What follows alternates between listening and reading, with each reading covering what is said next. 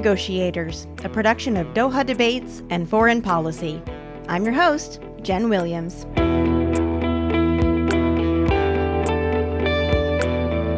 Today, we're covering the war in Yemen.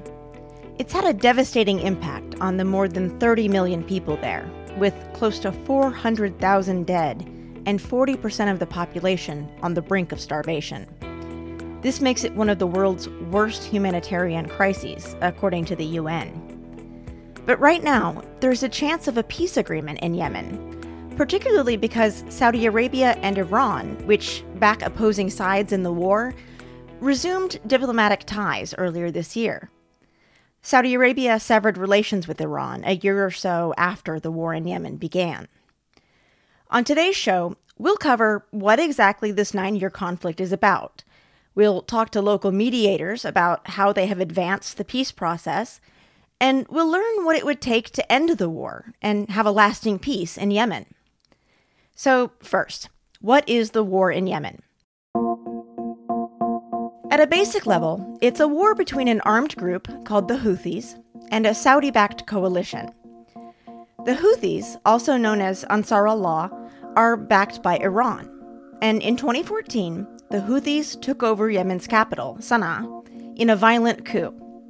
Saudi Arabia, along with allies in the Gulf and the West, have tried to take out the Houthis by force ever since. But it's also a civil war between the North and the South. The Houthis control the capital and the north, and government forces, supported by the Saudi coalition, operate from the south. Farah El-Muslimi, a Gulf regional expert at Chatham House, explains the damage from the fighting and what will be needed to repair it. Unfortunately, hundreds of thousands of people have died, whether of a direct consequences of the war or indirect consequences. It has left around 5 million Yemeni children outside of school so far, which is pretty horrifying when you think about the future of Yemen. And among that, it has left a broken country, it has left broken institutions. So this needs a lot of commitment, financial and economic support from the international community, but also specifically from the Gulf.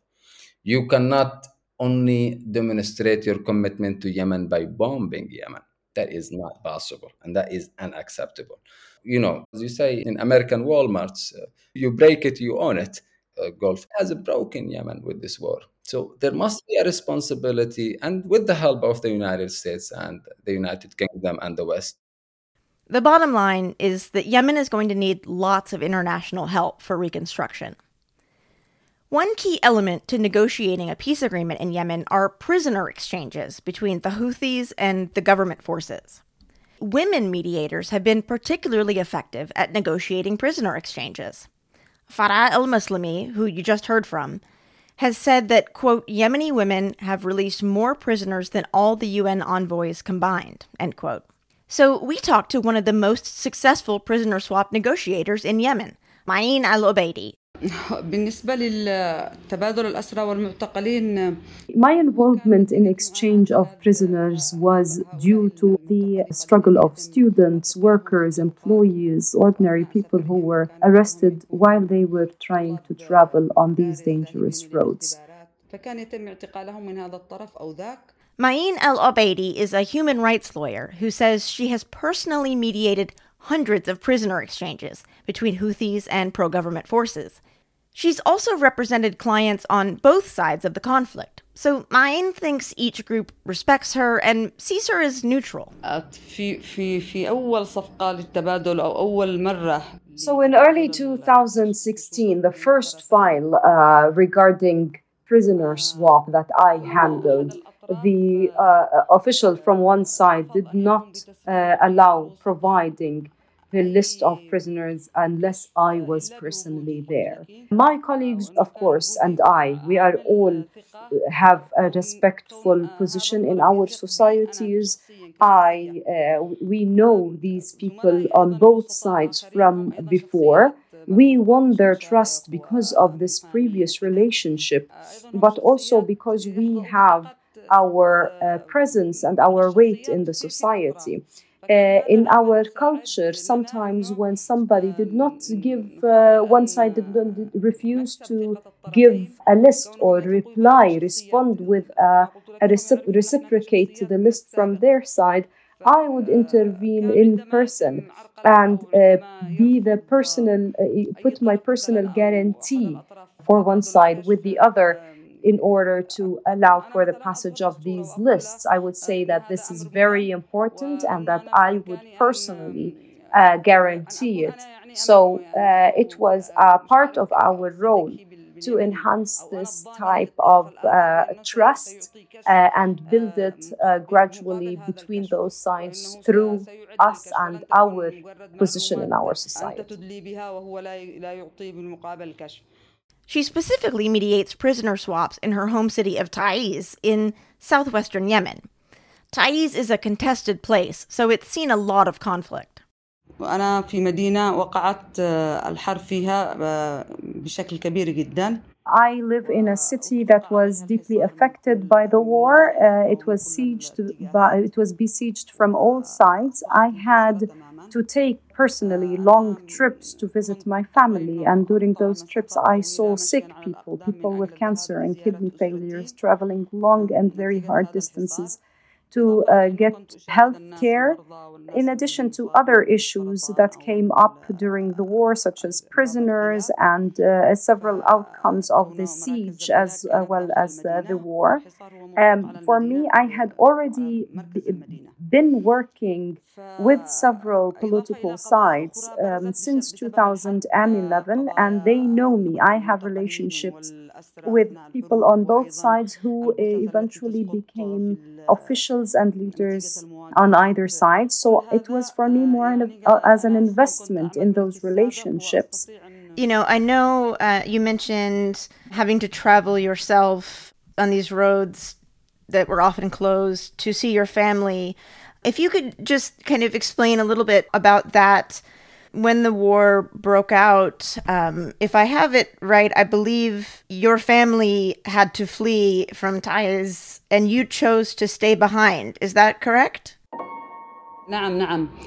هو أنا بسبب الحرب وقع منزلي في المدينة. So due to the war, my house was located in an area that was close to clashes. It was in fact bombed. So I was displaced and I moved with my family to one of my siblings to live with them, my mother and my daughter, who was only 1 year old at the time. Eventually, they had to leave for safety. To our home village, which used to be 1 hour away by car, but the closure made it much longer. I needed to stay in Taiz for work because I documented the human rights violations in the area. But at almost weekly or every 10 days, I would have to travel to see my daughter and my family long distances. What used to take me 10 minutes by car sometimes would take me a whole day or 10 hours, including walking through from one location to the other. It was very difficult to find transportation. This difficult situation lasted for at least 3 years until a route on the western side of the city was opened and clashes calmed down. So we tried to relocate and stay in safety. Despite her personal sacrifices, she was dedicated to freeing people from detention. She describes how these negotiations typically take place. فكنت فقط ما أريد أن أقوله بأنه جلسات أو Negotiation sessions on prisoners take a very long time. We meet separately with each party. Each side has a designated person that takes charge of the portfolio of the missing people or the political prisoners, for example. And we have to meet with them in specific. Sometimes it takes a long time to find availabilities, not just with the officials. Sometimes we are also busy doing other things and working on other issues. Where we meet at at their councils, at their offices, sometimes in cafes. We take every chance we can to meet with those designated persons. Every side usually prepares a list of the people, the ones that they have in their custody, and a list that they believe is in the custody of the other side. For example, the government would give us two lists, would prepare two lists. One with the names of Ansarullah's members who are arrested or incarcerated in their jails, and a list of people they believe are incarcerated, of their people incarcerated with Ansarullah, and the other party does the same.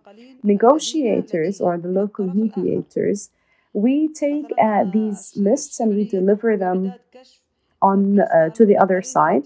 Each side then takes time to study those lists. They add their own names sometimes, and sometimes they include people who are either dead or missing. This hinders the talks for a very long time sometimes. Not just this issue, we are also challenged with the travel restrictions and the dangerous circumstances on the roads. When these lists are modified by each party, we find some stubbornness and we have to deal with different opinions regarding who is providing what information in terms of accuracy and detecting people. Sometimes this includes long negotiations to trust that the information is trustworthy or valid or not. This was based on the fact that both sides did not have any trust between them. For local negotiators, local mediators, it took us a very long time to build this kind of trust that would allow each side to provide trustworthy and valid information to the other. This is in a nutshell what I can tell you about the way we work. She then shares several prisoner exchange stories that stood out to her, including a relative of hers who was detained by the Houthis. شاب هو قريب لي أو خليني أقول هو مش شاب مش كبير طفل كان عمره 14 عام. One story is that of a relative, a child who was 14 years old. He was traveling from the city to the village on his school break. I don't want to mention, he was arrested by one party. I don't want to mention which one it is, but he stayed for 3 years. His family, unfortunately, during those years, had to flee the country. Finally, after 3 years of working on keeping him on the list, and he was released. Another story is that of another young man who was 17 years old. He was arrested while he was trying to go get groceries for his home. He disappeared. He went out to buy groceries, but he disappeared also for 3 years. The only thing we knew about his fate after a while was where he was arrested, which jail he was put in. But when he was released, he told stories about torture. His situation was unstable. He did not have access to a toilet, to a bathroom, and he was kept in a room with a group of insane individuals. And then he was released to another room where he spent time with a dead body. He was in a very difficult condition when he was released. It was very traumatic for him. He needs a lot of attention and rehabilitation. But this is also why we push so hard for those prisoner releases. You just heard from Ma'in Al-Obeidi, a human rights lawyer and prisoner swap negotiator. Next, we're going to hear from a local Yemeni mediator who explains what he believes it will take to build peace in Yemen, and what international diplomats often get wrong. And then we're going to find out more about the current talks between the Houthis and Saudi Arabia. More on all of that after the break.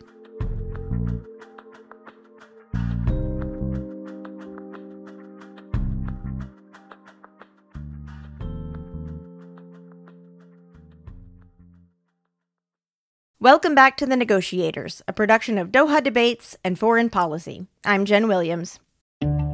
Before the break, we learned about the complexities behind the Yemen civil war, the divisions between the North and South, between the Houthis and the government forces, between Saudi Arabia and its allies against the Houthis, which are supported by Iran, and beyond all of those rivalries, the huge humanitarian crisis. Now, we're going to talk to someone who's facilitated unofficial peace talks in Yemen. In other words, not with politicians. We wanted to understand what's needed to bring peace there. And then we're going to hear about the current talks between the Houthis and the Saudis, and what the chances are that they might succeed. At the beginning, we heard from Farah al-Muslimi, a Yemen expert from Chatham House. Before Chatham House, Farah actually co-founded a think tank in Yemen called the Sana'a Center for Strategic Studies back in 2014. He saw a significant information gap about Yemen while he was working as a fixer for international news outlets. There was just basically, there's nothing on Yemen being said by Yemenis. And the conversations on Yemen has always been, oh, what does Yemen mean for Iran? What does Yemen mean for Al-Qaeda? What does Yemen mean for Iraq war? What does Yemen mean for Aramco security? Which is, you take a deep breath. That's the destiny my country is to be thought about from anything except from its own lenses. And aside from that being insulting and hurtful, it actually also has been bad. It has created the wrong information, it has created bad policies, it has been uninformed, and it has been unauthentic policies mostly. The Sana'a Center conducts research about Yemen, and they do policy briefs for groups like the UN to help them better understand the realities on the ground. What we noticed is there wasn't much of people who are trying to solve Yemen war aside from the UN. And when it did, it was probably, we shouldn't be judgmental, I would say uninformed, misinformed. It's an international organization with its own bylaws and rules and copy pastes. And the international multilateral system is really a kid with a special need. You don't give up on educating them. You just change your ways. You use a photo, simplify it over. So having a Yemeni eye around, who was always saying, no, no, no, no, this is not how this should go. This is actually how this should happen. We found that to be useful in a way, especially of what we can do. We are able to talk to the Yemenis. The Yemenis talk to us very differently than they would talk to the US envoy or to the UN envoy. They also help facilitate informal peace talks, called Track 2 talks. And so Farah al-Muslimi is not only a research expert, he has also been involved in these Track 2 talks himself. Though he wouldn't describe himself as a mediator exactly. The way I deal with local Yemenis, from any side really, I never thought of myself as a mediator, ever. And I probably, God forbid, will never do. But what I always thought I am in dealing with these folks is a psychiatrist, really.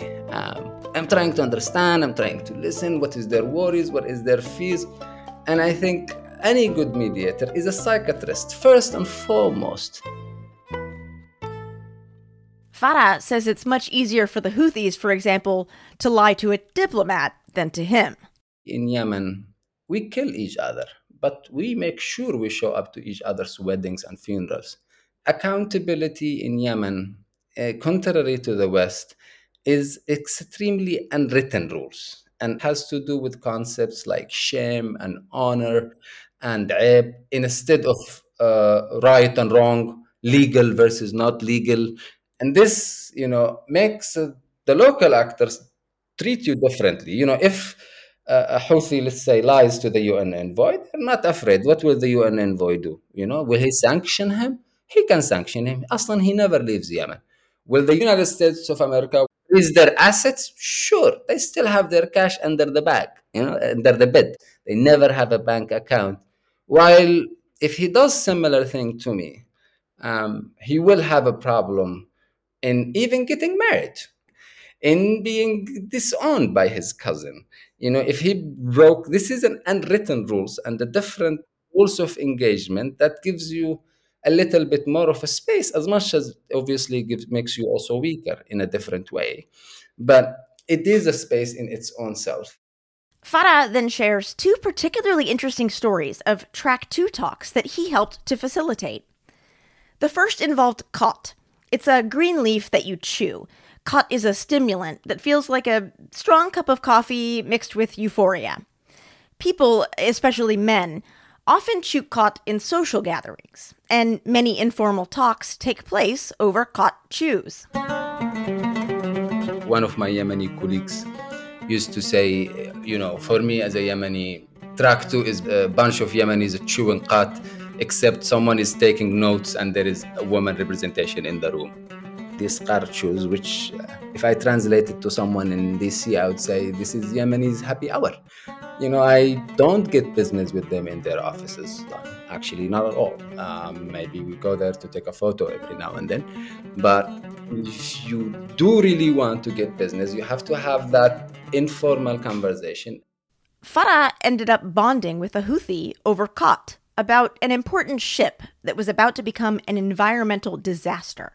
The Safar FCO ship in the Red Sea, which was a massive ship, has been there for many years. It's about to explode and it's under the Houthi control, and it can destroy the entire Yemeni coast and the Red Sea and would have a spillover. It would have been the biggest environmental catastrophe in history, even bigger than the Nixon's one in the United States many decades ago. It was really a nightmare in many ways. And obviously, when this started to come into the attention in Sana'a Center in 2000, I believe, 17, we did what we did, which is wrote about it, made an editorials about it, and then we started proposing frameworks and policy memos to the UN, to others, on how we think that they should approach this catastrophe. And obviously, which is I'm very lucky, one of the very few people I still can get into Sana'a and out safely and across other front lines in Yemen. So I took a plane to Sayoun and then I drove 24 hours all the way to Sana'a.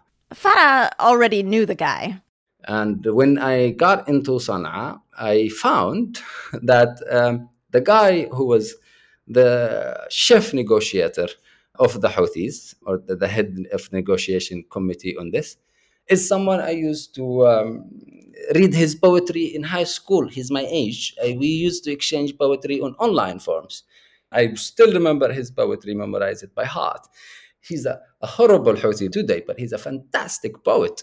So I get into Sana'a and I find he's the new guy in town, basically, and the chef of it. And I did what I recommended the UN envoy to do. Picked up my favorite khat and showed up to his diwan. And we spoke for hours and hours and hours and hours and hours. And this is why I say, why they will talk to you differently. So this is another example. Then they would talk to the others. And then, we obviously rebounded. We did nothing. We just talked about poetry for the next 6 hours over green leaves of khat. Toward the end, Farah started to get the fuller picture about the ship. I understood by that time, by the end, the Houthi game actually was this is a military weapon for them. They really thought that if the troops of the Saudis and their allies move a little bit further, closer to us, we're going to explode this. So obviously they will never tell that to the UN and they will never tell it to me directly. But I could tell by the end, because I'm saying, look, this solution can work. And he's like, no. I'm like, how about this? And he's like, no. And I'm like, how about that third in the middle of that? And he's like, not on my dead body. I'm like, what about the EU negotiate? He's like, no. The UN is not neutral. So immediately to me, I added 1 + 1. I'm like, that's actually your game. You don't even want to solve it right now. And you want to keep that. So honestly, I stopped working on it for air. Farah then suggested a different approach. What I thought should be done by that time is to actually end the military or decrease the military hostilities totally around this area, so that in the long term it will change the Houthis' map of this. And that's actually happened. is as soon as they were sure, 1 year later, 2 years later, that they have a deal with the Saudis, this is no more a front line, because they also badly wanted this to be solved, actually. They didn't want it to not be solved, but they were, again, and they are suicidal in a way, they really are. They, they weren't, it was a big military game. And not just that, as soon as their other military capabilities improved, they didn't need this card anymore at all. So it is that understanding, I think, obviously, after, and this took a lot of God knows how many green leaves and how many hours, poems to come into that conclusion. But to me, it was the basic sense of peacemaking. Peacemaking is also sometimes anything except about the ship and the conversation. And it was about not talking about ship or anything that ultimately made me gain trust. Another big thing Farah helped the UN with was relationship mapping. You underestimate, especially in local context, the entire background, the entire connections and relationships between these people themselves. And this comes from an awareness also that no one can force peace on anyone. No one can. So you in the room or not in the room is not going to make a godly difference. Farah's other Track 2 story was actually around banking, which became a big mess with the war. This story I know very well was in 2017, actually. It was, and I'm able to say this because by now, none of the governors of central banks are there in their jobs anymore or in the mediation. There was a big conflict, about the Central Bank of Yemen. It's divided until today, and it's horrendous, and it has led into two different financial policies, but almost splitting the countries. By that time, the UN was trying to bring the two governors together in Amman, in Jordan, for any deal between the two of them. And it was a marathon. They tried until they brought them into Jordan. But in fact, little research, do you know that these two governors were actually high school friends and they used to study for college together? I was like, what? They were like, yeah, they were on the same major. So totally, I changed my strategy. Instead of trying to support how the UN should work or getting them into the UN and having that conversation, I was in Amman by that time. And by coincidence, actually, I wasn't planning to do it, to be there. And basically, the UN didn't manage to, they brought them to Amman, but they did not manage to make them meet face to face at all, actually. And I know them both individually. They really want this to work. I and others spoke to them separately, people who knew them, all Yemenis, actually. There was no international involved in that. We said, what about you meet together individually, alone, and not under the UN process and in a place so discreet. And you just talk. Do whatever you gotta do whatever you talk, and so on. I'm simplifying hours and days and nights of conversations. Believe it or not, 48 hours after they left the UN conversations in Amman, they both landed back in Amman, actually. And they really wanted to have this conversation without being interrupted or without being it, because also there is a problem when you have a formal process, and that's what I find greatly the benefit of a track two. When you have a formal process, it's almost not allowed to fail. And no one likes to not have the right to fail. So they wanted to meet alone, but they had a problem. They had nowhere safe to meet in Amman. So Farah called a friend. And there was a diplomat by then. She was a Western ambassador. She had a giant villa in Amman. She remains probably my favorite diplomat in the history of Yemen. And she had a fantastic terrace I always used there to see her or to have some meetings. And I said, I need your terrace. And she said, what do you mean? I said, I need your terrace. Can you take a weekend off and go to the Dead Sea to enjoy it, the time of it? And she said, well, you might get me fired, but really meant it, because of course this is also the poison of political correctness of diplomats. No one wants to do anything that looks like outside the UN, obviously. So she's like, no, you might get me fired and in trouble, but I have seen you and I trust this. And if you think this is for Yemen, then that's a very cheap price. She really had that attitude and it was helpful. Good for her. Fantastic, really. It's telling Yeah. it's a rare quality. So literally, she left, and then the guys came. They had shisha, the two of them outside, and then they came into there. I saw them. Basically, I gave them tea, some water from the fridge, made myself home, and made them home, and left. I literally did nothing. I left. I left. I said, look. I mean, I had to say, my honor. This is a trust, and I really hope that you do something for Yemenis, and I trust in you. And you think this is something I know that I have dealt with you alone each. And I know that this is a deeply inside you, and I'm not going to claim I care more than you care, or I understand this more than you actually do, or that I'm not going to tell you also why you should trust each other. Come on, you studied for college together. Literally and left, and I did nothing else. And obviously, they didn't solve by that time the central bank issue, but they did have a huge agreement in which they neutralized one of the biggest banks in Yemen, actually, and they really stopped that bank from collapsing forever. And it Wow. really, yeah, and it was just that's what I meant is where, you know, turn the lights off and off. That's a great. I'm going to put that on a bumper sticker. That's a great slogan. So, why are we sharing these two sort of long stories? Well, beyond the fact that Farah is knowledgeable and quite funny, there are lessons here about how to do diplomacy in Yemen, which is going to need a lot of it, even if this Houthi-Saudi deal comes through.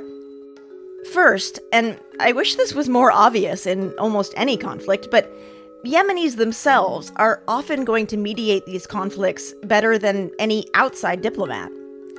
Second, things take a lot of time in Yemen. It requires listening, trust, and a deep understanding of how the various players are related to each other. And third, and this one will be a hard one for the international mediators to swallow, but sometimes you just won't be able to be in the room for something to work. And that's hard. No notes, no documentation. But maybe more conflicts would be resolved this way.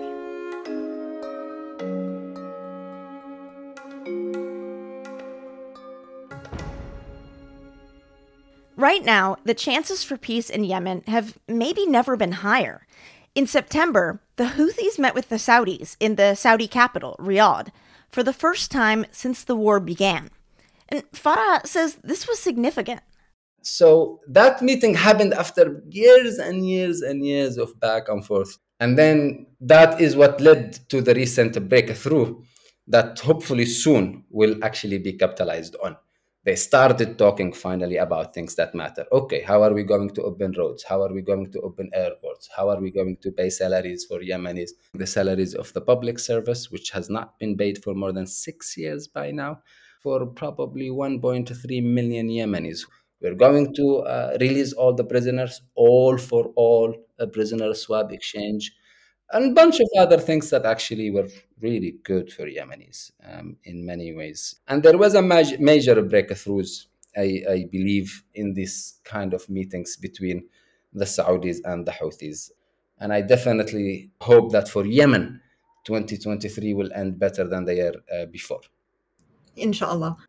There was a plan, or there was hopes that by the end of 2023 we would have reached some sort of a larger agreement between the different sides, but obviously the developments in the region has put everything good into pause, unfortunately.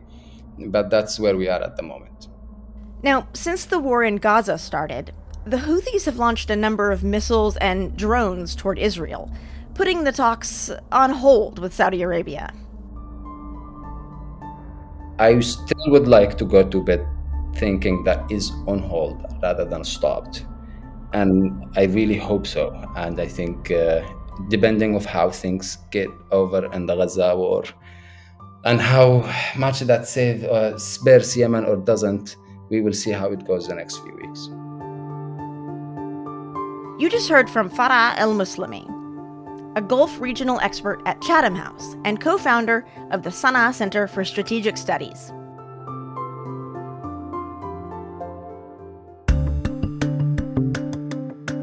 The Negotiators is a partnership between Doha Debates and Foreign Policy.